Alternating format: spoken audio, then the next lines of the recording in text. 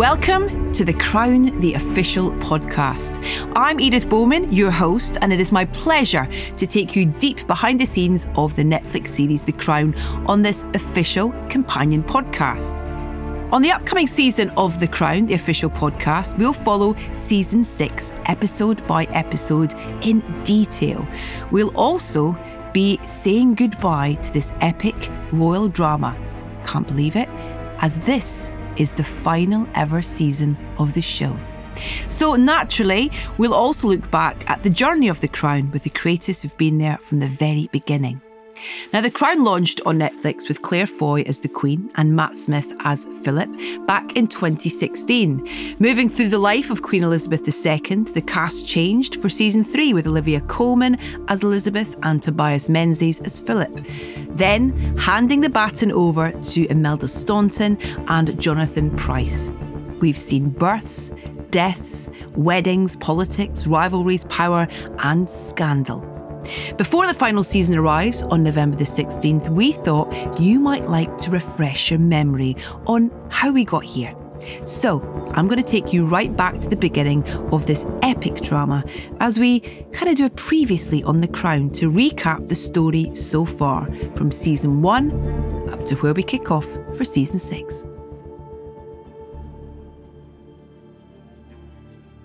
The story begins in 1947 when we meet 21-year-old Princess Elizabeth, the oldest daughter of King George VI and the next in line to the throne, as she prepares to marry Naval Lieutenant Philip Mountbatten.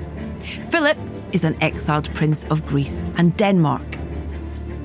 Princess Elizabeth was 10 years old when her uncle, King Edward VIII, caused a national crisis by abdicating the British throne in order to marry American divorcee Wallis Simpson.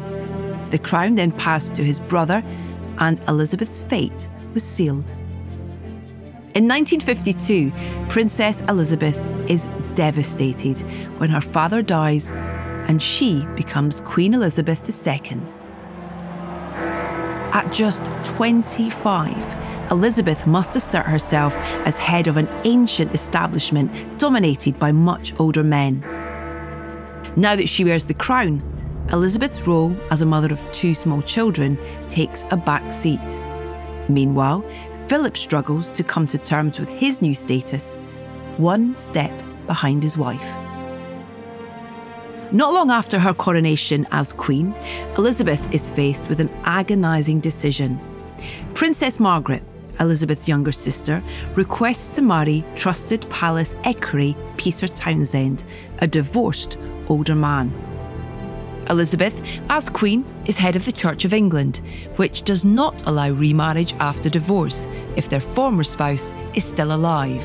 Law also dictates that she must give permission for the marriages of senior royals. So, to protect herself from conflict with the Church, the government, and Commonwealth nations, as well as a public scandal, Elizabeth is forced to deny Margaret the man she loves.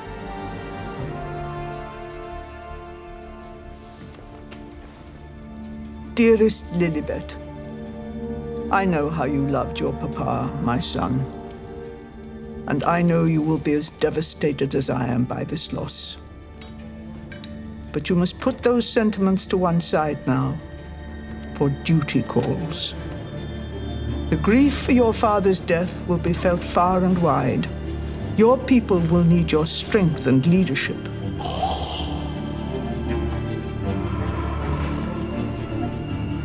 I have seen 3 great monarchies brought down through their failure to separate personal indulgences from duty. You must not allow yourself to make similar mistakes. And while you mourn your father, you must also mourn someone else. Elizabeth Mountbatten. For she has now been replaced by another person, Elizabeth Regina. The 2 Elizabeths will frequently be in conflict with one another. The fact is, the crown must win. Must always win.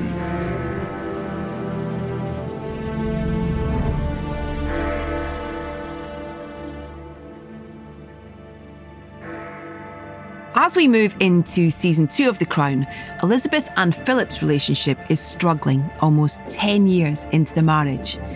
After Philip undertakes a lengthy international tour alone, the couple come to an agreement to move forward. Philip's official title will become His Royal Highness Prince Philip, and while Elizabeth's power is unquestioned as sovereign, Philip will be the unquestioned head of their young family. Meanwhile, Britain's status as a world power rapidly declines as former colonies gain independence. Imperial powers of the past. Britain is humiliated after a failed attempt to regain control of Egypt's Suez Canal in 1956. A new era begins for the royals' public image in 1957, when Elizabeth agrees to televise the royal Christmas message for the first time, in a bid to connect with her subjects in a changing media landscape. Television has made it possible for many of you to see me. After struggling with heartbreak and a lack of direction in royal life, troubled Princess Margaret marries promiscuous society photographer Anthony Armstrong-Jones in 1960. Shall live. Elizabeth is heavily pregnant with her 4th child when rumours link Philip to a government sex scandal. She once again confronts her husband about his behaviour, and a new, settled chapter in their marriage begins. We both know that marriage is a challenge under any circumstances, so I can understand if sometimes, in order to let off steam, in order to stay in, you need to do what you need to do. I can look the other way. Yes, I know you can look the other way. You've raised looking the other way into an art form. I'm saying I don't want you to. You can look this way. I'm yours. In. And not because you've given me a title, not because we've come to an agreement. Because I love you.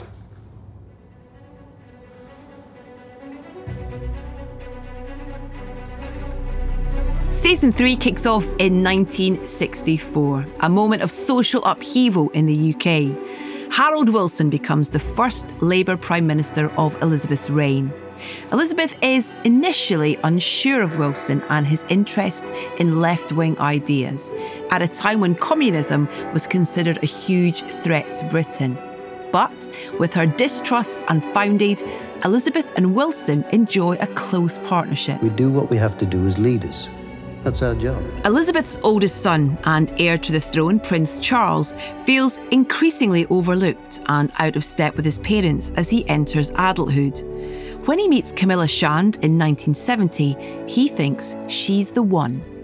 However, concerned that Camilla is unsuitable as a royal bride and likely still in love with her ex, Andrew Parker Bowles, the family intervene. Heartbroken, 22-year-old Charles is sent off with the Navy, whilst Camilla marries Andrew in his absence. Another royal affair causes scandal as Princess Margaret's marriage crumbles.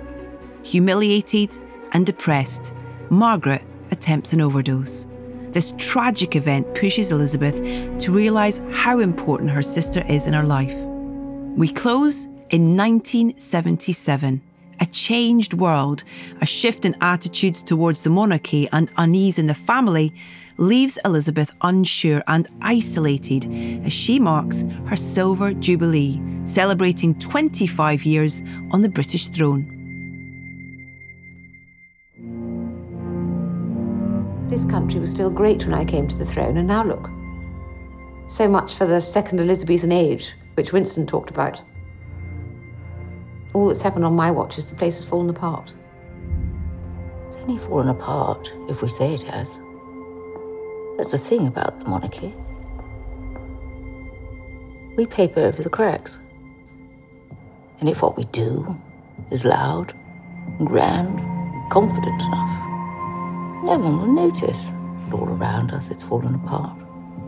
That's the point of us. Not us. Of you.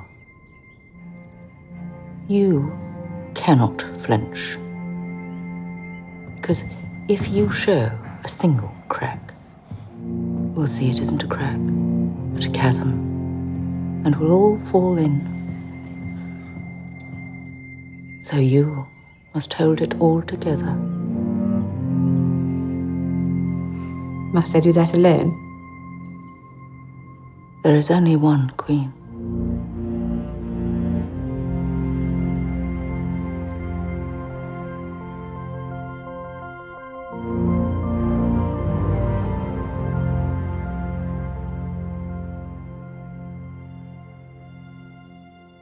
Season 4 of The Crown opens in 1979 as Britain's first female Prime Minister, Conservative Margaret Thatcher, takes power. Despite Elizabeth's hopes of a harmonious partnership, it becomes clear that, although women of the same age, the pair have very different ideas about what's best for the country. Later the same year, close family confidant Lord Mountbatten is assassinated by the IRA. Grieving Prince Charles takes his late great-uncle's advice to find a suitable bride. Bowing to pressure from his family, 32-year-old Charles proposes to 19-year-old Lady Diana Spencer. She's quickly moved into Buckingham Palace to transition from teenager to royal princess. But their spectacular televised wedding is far from a fairy tale behind the scenes. Charles loves someone else. How many times can this family make the same mistake? Forbidding marriages that should be allowed, forcing others that shouldn't, paying the consequences each time. By 1983, Charles and Diana's marriage is falling apart. After a brief reconciliation on their first royal tour in Australia, Diana's popularity leaves Charles and the royals back home, feeling unsympathetic to her personal struggles.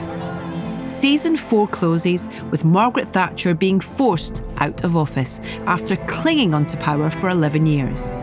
Charles and Diana's toxic marriage shows no sign of healing, with infidelity on both sides. Another royal Christmas at Sandringham sees tensions come to a head as Elizabeth and Philip impress upon their son and daughter-in-law that the crown will always be more important than their personal happiness. Everyone in this system is a lost, lonely, irrelevant outsider. Apart from the one person, the only person that matters. She's the oxygen we all breathe, the essence of all our duty. Your problem, if I may say, is you seem to be confused about who that person is. Season 5 opens in 1991 as a newspaper poll suggests that the ageing Queen is becoming irrelevant and Prince Charles is preferred by the public, who are unaware of he and Princess Diana's unhappiness. When new Prime Minister John Major joins the royals at Balmoral, he's alarmed to see a family on the brink of crisis. The House of Windsor should be binding the nation together, setting an example of idealized family life. Instead, the senior royals seem dangerously deluded and out of touch. The junior royals, feckless, entitled, and lost. And the Prince of Wales, impatient for a bigger role in public life, fails to appreciate that his one great asset is his wife. It's a situation that cannot help but affect the stability of the country. And what makes it worse is it feels it's all about to erupt. In a speech to mark 40 years of her reign, Elizabeth dubs 1992 as her Annus Horribilis, her lowest point yet. Princess Anne has divorced. Prince Andrew separated from his wife. Charles and Diana are at loggerheads in the press. And a shocking fire rips through Windsor Castle. Elizabeth is also confronted by Margaret, who holds her sister responsible for a lifetime of unhappiness by denying her Peter Townsend all those years ago. Charles and Diana officially separate, and their very public, escalating conflict sees no sign of resolution, nor does the media's appetite for salacious stories about them. The War of the Walesies peaks as Charles admits his long-standing affair with Camilla Parker Bowles on TV. Humiliated, isolated, and paranoid about plots against her, Diana agrees to give her own interview to the BBC's Panorama news programme in 1995. Unbeknown to Diana and the BBC, journalist Martin Bashir has manipulated her fears to win her trust. I said to myself, ever being queen of this country? No. When Diana's brutal representation of her experience in the royal family is broadcast, Elizabeth comes to a historic conclusion. Charles and Diana must divorce. We close season 5 in 1997 at a time of great change for Britain. Youthful Tony Blair becomes Prime Minister with a landslide election for the rebranded, modern New Labour Party. Polls indicate that the monarchy is out of favour with the British public, while the UK's global power dwindles as Hong Kong is handed over to China after 156 years of British rule. Meanwhile, miserable in the wake of the divorce, Diana asks Elizabeth permission to take the young princes on holiday with controversial Egyptian billionaire Mohammed Al Fayed and his family, which includes his son Dodi. After 44 years on the throne, Elizabeth is forced to assert her authority over her ambitious heir. Charles is increasingly eager to legitimise his relationship with Camilla now that they're both divorced, and take the future of the monarchy into his own hands. I don't want to get drawn on Mr. Blair or whether he understands the people better than me or not. Well, I'd say at this moment he does. But I do want to make clear that the only person in this family to have a direct relationship with the First Minister is the Sovereign. Which will one day be me. One day, but not yet. When? You should know the answer to that question better than anyone, because God willing, you will one day take the oath yourself. This job is for life. Well, let's just hope there's still an institution for me to take the oath for. I don't think it's my behaviour that's threatening its survival. Isn't it? Find out what happens next on November the 16th, only on Netflix. And of course, join me, Edith Bowman, as I take you deep behind the scenes of the final season of The Crown. I'll be joined by the cast. Older actors should always embrace what's coming next. And blimey, they were great.